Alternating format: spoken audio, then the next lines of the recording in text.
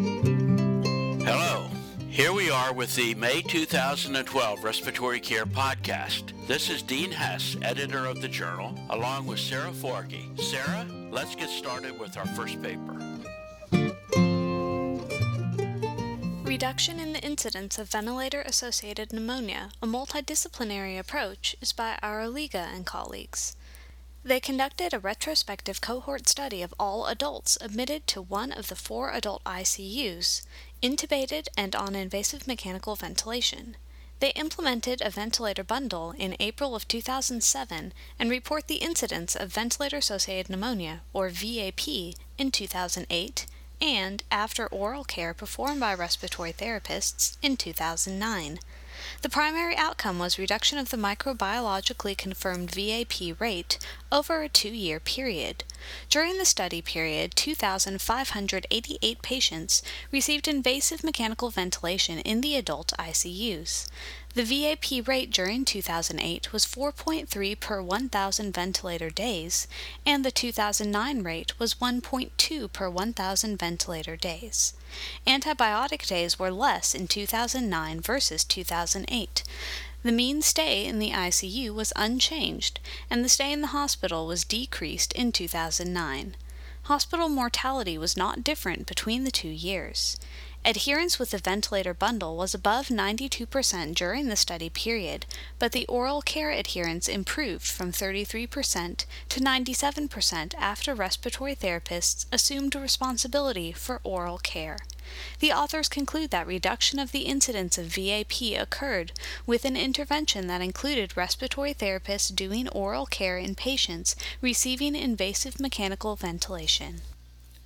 Prevention of VAP has received much attention in recent years. In this paper, the authors evaluated the impact of oral care performed by respiratory therapists and found that there was a reduction in the incidence of VAP when respiratory therapists assumed responsibility for this. As Sandrock points out in his editorial, this study highlights the importance of a multidisciplinary approach with a team working together towards a common goal to improve patient outcomes. It also highlights the role that respiratory therapists play in VAP prevention. What is important is that respiratory therapists and nurses work together to implement the VAP bundle with the goal of reducing the rate of VAP. Our next paper is by Otto et al. Potential inadequacy of automatic tube compensation to decrease inspiratory workload after at least 48 hours of endotracheal tube use in the clinical setting. They enrolled 20 critically ill patients requiring mechanical ventilation for longer than 48 hours. After extubation, they collected the used endotracheal tubes and measured the pressure-time product for resistance through the tube by using a bellows-in-a-box lung model that simulated spontaneous breathing at a respiratory rate of 10 breaths per minute, inspiratory time of 1 second, and tidal volumes of 300 milliliters, 500 milliliters, and 700 milliliters. The ventilator was set at automatic tube compensation of 100% with PEEP of 5 centimeters water and FiO2 of 0.21. The flow and airway pressure at the proximal and distal ends of the endotracheal tube were recorded, and the pressure-time product integrated from the distal endotracheal tube was analyzed. The pressure-time product increased with tidal volume during tube compensation. Even at 100% tube compensation, the ventilator did not completely compensate for the resistance imposed by the endotracheal tube.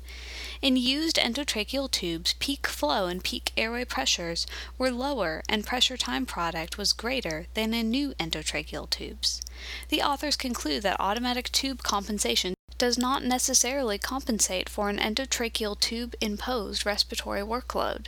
Endotracheal tube configuration changes and tracheal secretions can increase resistance and decrease the ability to compensate for the increased respiratory workload.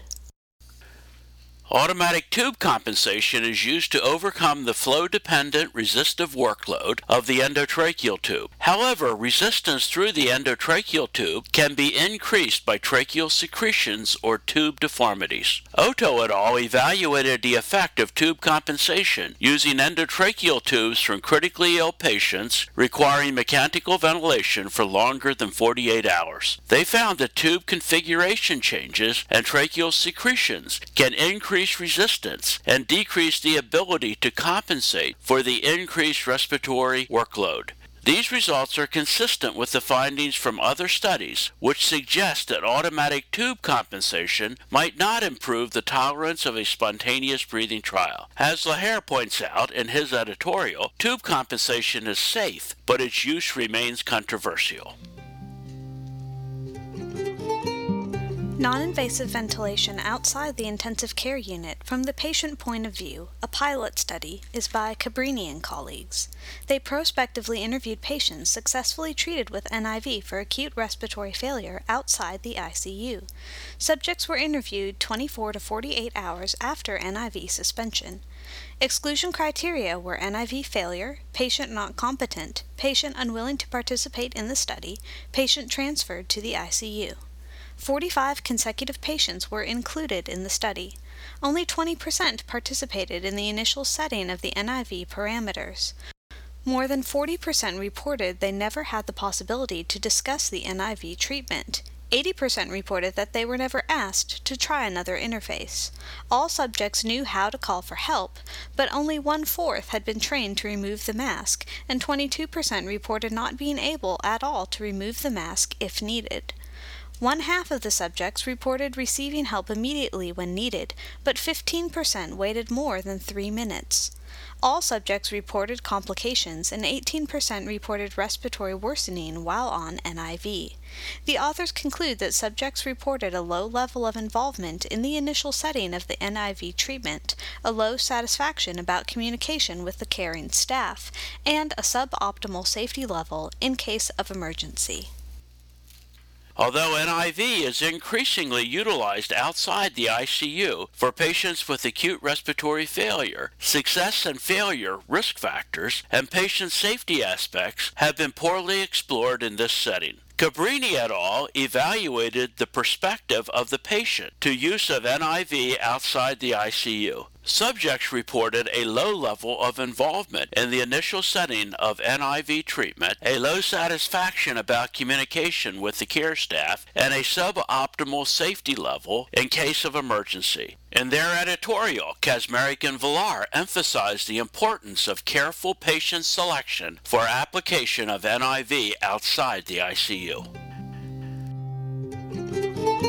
Survey of Directors of Respiratory Therapy Departments regarding the future education and credentialing of respiratory care students and staff is by Kaczmarek and colleagues. Survey responses from respiratory therapy department directors or managers are the basis of this report. After pilot testing and refining the questions, a self-administered, internet-based American Association for Respiratory Care endorsed survey was used to gather information from 2,368 individuals designated as respiratory therapy department directors or managers in the AARC membership list as of May 2010. A total of 663 valid survey responses were received. On average, the vacancy rate of surveyed hospitals was only 0.81 full-time equivalents.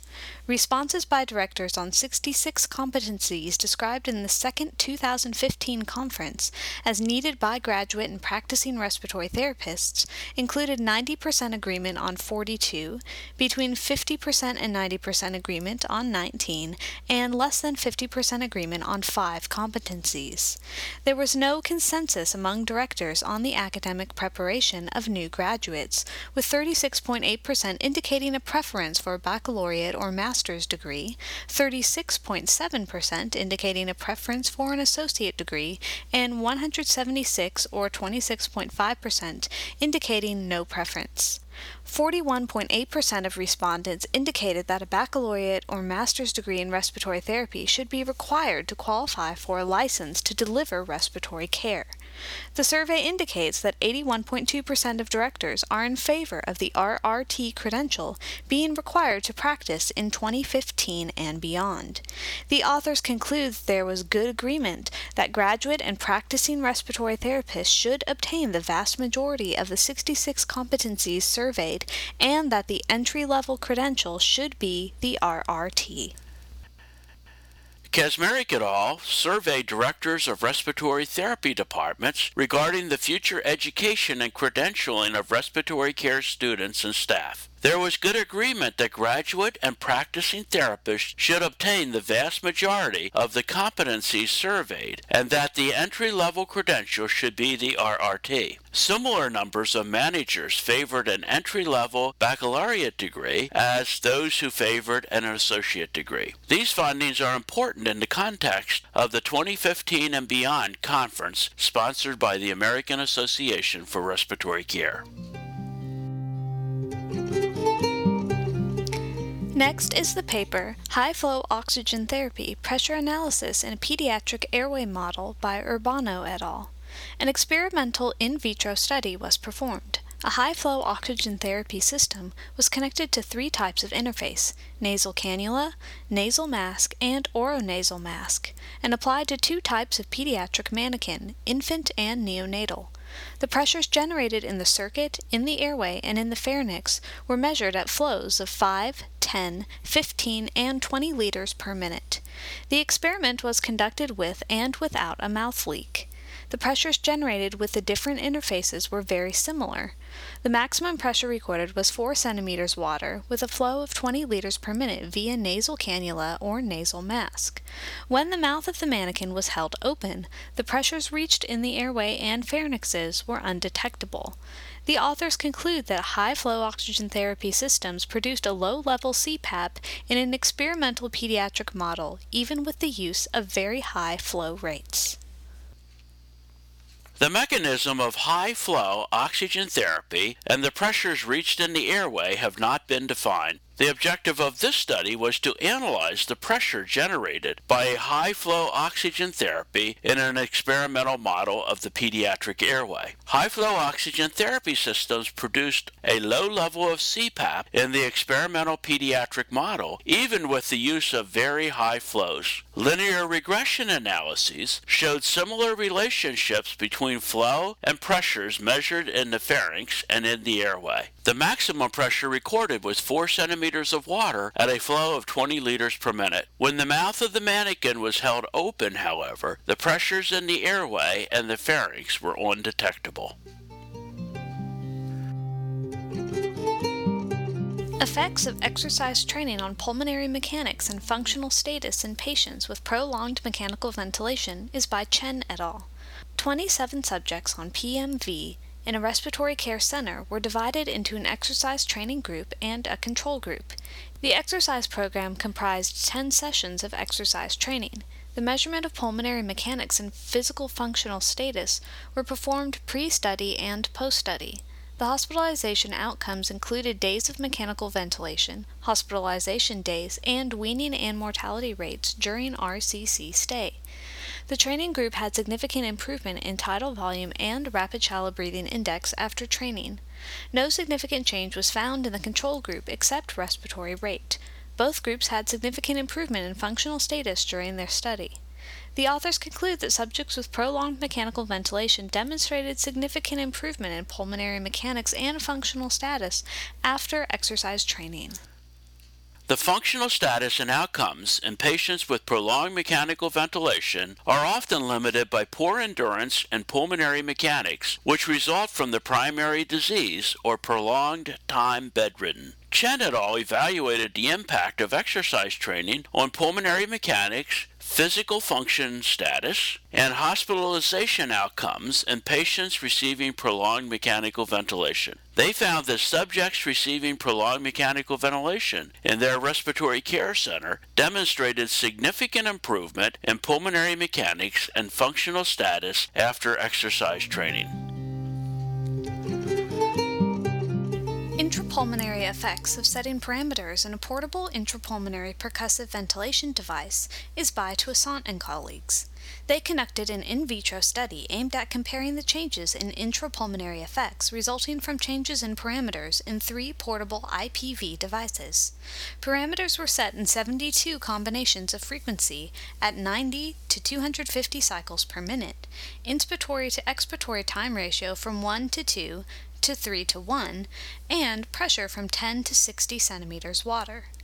4 resulting effects were recorded on a test lung via a pneumotachometer, the expiratory to inspiratory flow rate, PEEP, ventilation, and percussion.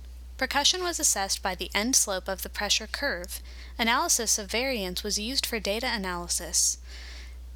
The expiratory to inspiratory flow ratio increased with increasing inspiratory to expiratory time ratio.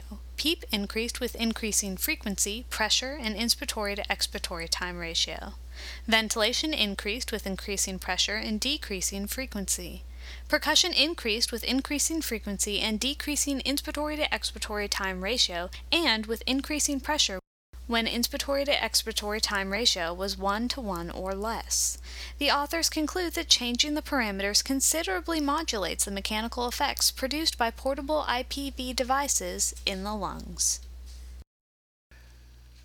Despite the potential benefits of intrapulmonary percussive ventilation in various respiratory diseases, the impact of setting parameters on the mechanical effects produced by IPV in the lungs is unknown. To address this, Toussaint et al. Compared the intrapulmonary effects resulting from changes in parameters in 3 portable IPV devices using a lung model. They found that changing the parameters considerably modulates the mechanical effects produced by portable IPV devices in the lungs. Increasing frequency increased PEEP and percussion, but decreased ventilation. Increasing inspiratory to expiratory time increased PEEP and expiratory to inspiratory flow ratio and decreased percussion. Increasing pressure increased PEEP and ventilation. Although a bench study, these results provide insight into the use of IPV. Next is the paper, Helmet Non-Invasive Mechanical Ventilation in Patients with Acute Postoperative Respiratory Failure by Redondo et al. This was a prospective observational study. The use of NIV was assessed for a period of 2 years in a postoperative ICU. Demographic data were collected, as well as acute respiratory failure and arterial blood gas readings. Hemodynamic changes were assessed using pulse contour cardiac output technology, and the clinical development of subjects was recorded. All subjects who developed acute respiratory failure were treated using NIV as their primary care, depending on whether the technique was successful or the subject required intubation. The risk factors that determined failure in the application of NIV were subsequently determined. Of the 99 patients presenting with postoperative acute respiratory failure treated with NIV using a helmet, 75% did not require intubation. Following logistic regression analysis, the authors determined that there are 3 independent risk factors for the failure of NIV: ARDS, pneumonia, and lack of improvement with NIV in 1 hour. They conclude that NIV using a helmet could provide an effective alternative to conventional ventilation in selected patients with postoperative acute respiratory failure. The aim of this study by Redondo et al. Was to determine factors predicting failure in the use of NIV, specifically CPAP, with a helmet in patients with acute postoperative respiratory failure. They found that NIV could provide an effective alternative to conventional ventilation in selected patients with postoperative acute respiratory failure. The 3 risk factors associated with NIV failure were ARDS, pneumonia, and lack of improvement in PaO2-FiO2 ratio within 1 hour of NIV initiation. This information will be helpful when initiating NIV in this patient population.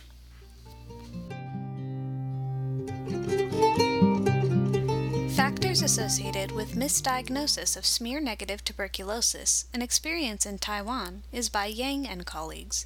They reviewed the records of 193 patients whose diagnosis with TB included conflicting test results and were reported to the Taiwan Centers for Disease Control in 2004. When other conditions were found to underlie the initial abnormal chest X-ray finding, the diagnosis was revised. Mycobacterium tuberculosis was isolated from sputum samples in 37%, non-tuberculous mycobacteria from 2%, and no bacteriologic evidence of M. tuberculosis from 61%. The initial diagnosis of TB was revised for 13.5% of patients. Patients with positive M. tuberculosis culture had a lower incidence of revised diagnosis than those with negative for mycobacterial culture and those with non-tuberculous mycobacteria. Chest cavitations in this study were not a significant predictor of revised diagnosis. The authors conclude that an incorrect diagnosis of TB, despite a negative sputum smear, is more likely to be made for patients positive for non-tuberculous mycobacteria culture and less likely for patients with positive M. tuberculosis culture.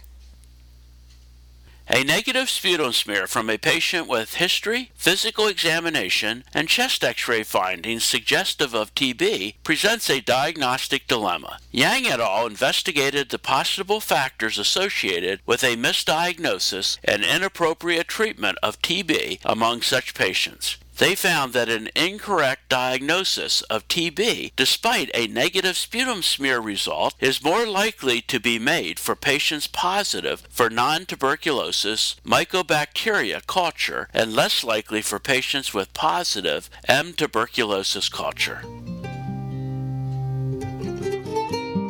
Our final research paper this month is Effect of Diffuse Panbronchiolitis Critical Region 1 Polymorphisms on the Risk of Aspirin-Exacerbated Respiratory Disease in Korean Asthmatics by Lee et al.